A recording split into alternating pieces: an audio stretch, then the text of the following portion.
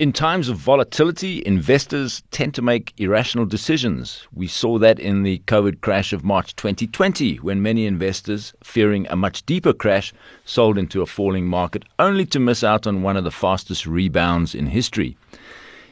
And it's in times of volatility that mistakes are made and biases enter the picture.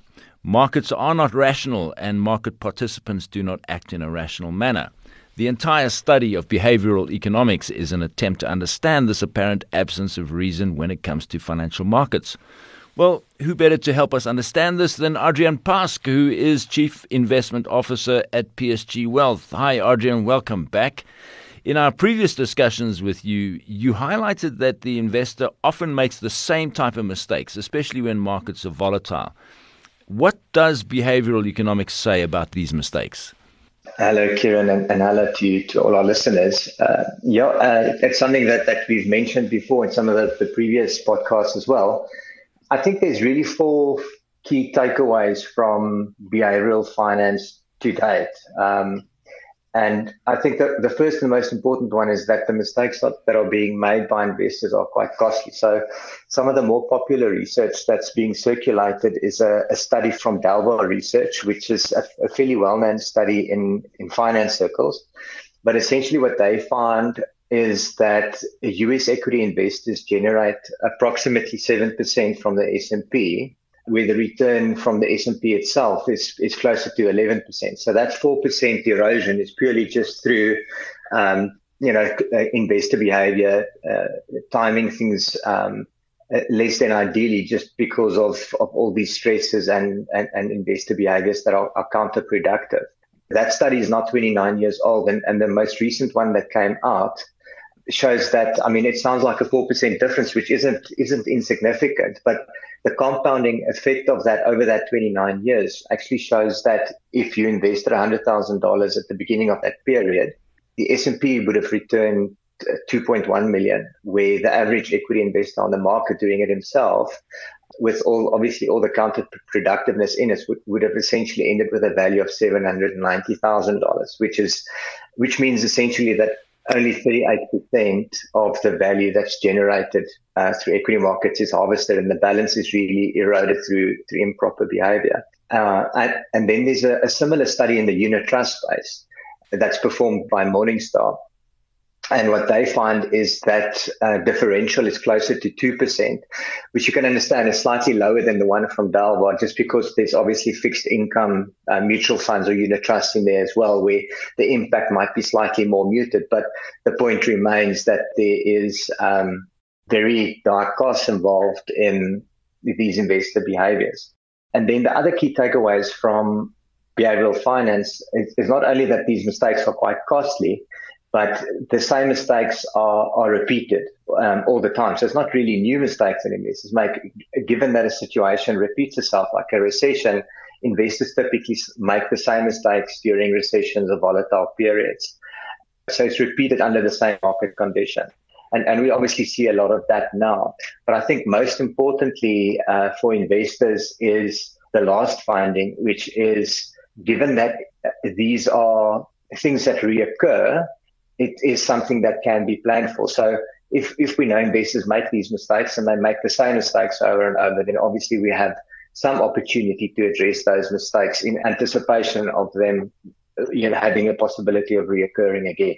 So I think that's really the whirlwind summary of where we stand with behavioral finance at the moment.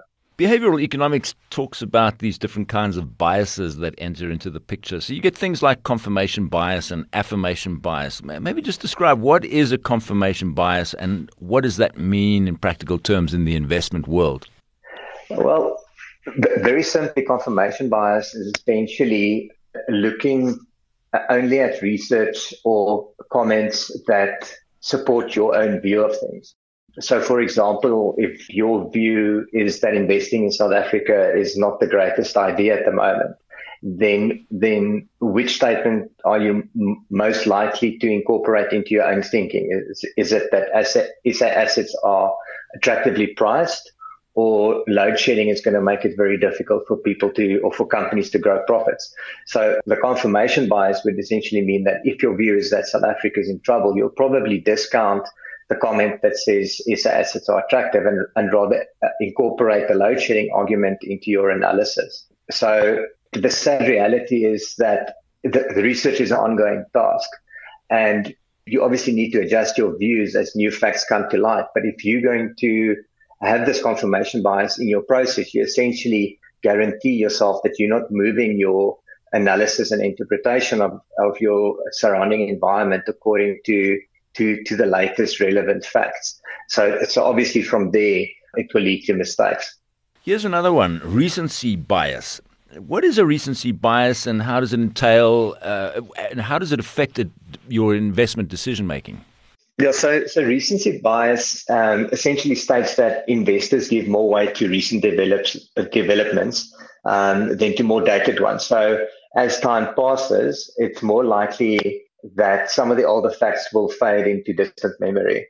So, for example, why do investors feel that markets are down? I was speaking to an investor earlier this week, actually, and the comment that came up was markets have been flat for a few years now.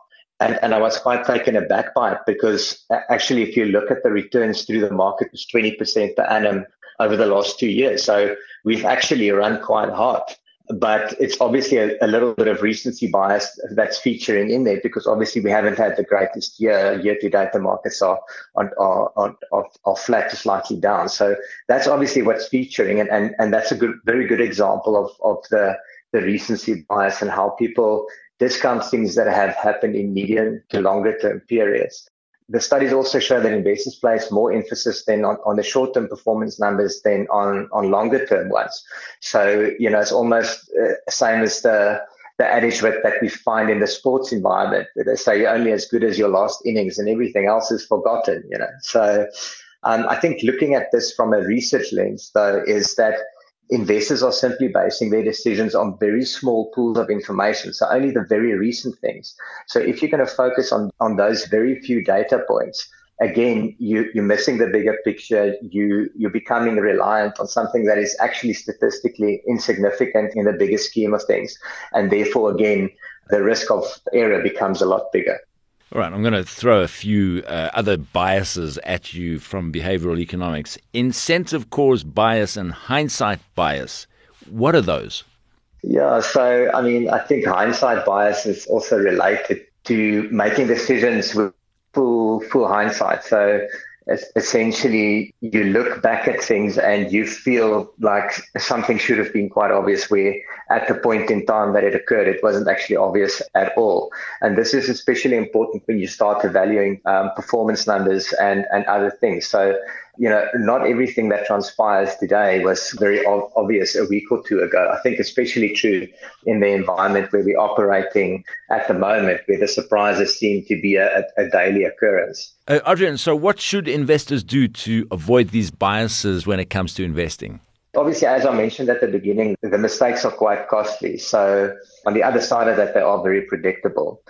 And I think the first point is to understand that all investors are, in the end of the day, just human. And we have these flaws in our nature, in our instincts. And when we're under pressure, we do certain things and think in certain ways. And we need to recognize the potential impact of these emotions and human instincts on our behavior as investors. The best way to try and get around that is to get yourself in a place where you understand what your biases are. And then you essentially need to prepare yourself and say, if I'm an equity investor that's going to invest for 5 to 10 years, you're most likely going to get at least one, probably two recessions over that period, which more often than not, obviously, translates into a market pullback. So if you know that's going to happen and you say to yourself, well, I'm going to be prepared for that. I'm not going to panic during that environment. I'm not going to shorten my investment horizon. I'm not going to follow the herd and start selling off and changing my plans and shortening my investment horizon, etc., making those kind of mistakes. Then I think you're in a much stronger position to navigate that type of scenario. And obviously, it's really important to remain objective. And this is where a supporting party can be quite helpful. So, try to get objective research in or objective advice in. Again, this is where the role of a financial planner can be quite helpful, because you might be thinking, I'm panicking, must be the right thing to just sit on the sidelines in cash. But if you speak else that's not as emotionally attached to the savings as you are and can give you good objective advice to navigate that situation, think long term, help you identify where your investor behavior is potentially doing more harm than good, then that's probably the right way to try and approach those tricky situations that we do find. Adrian Pask, Chief Investment Officer at PSG Wealth. We're going to leave it there. Thank you very much, Adrian. Thank you very much, Kieran. Thank you to the listeners. Appreciate it.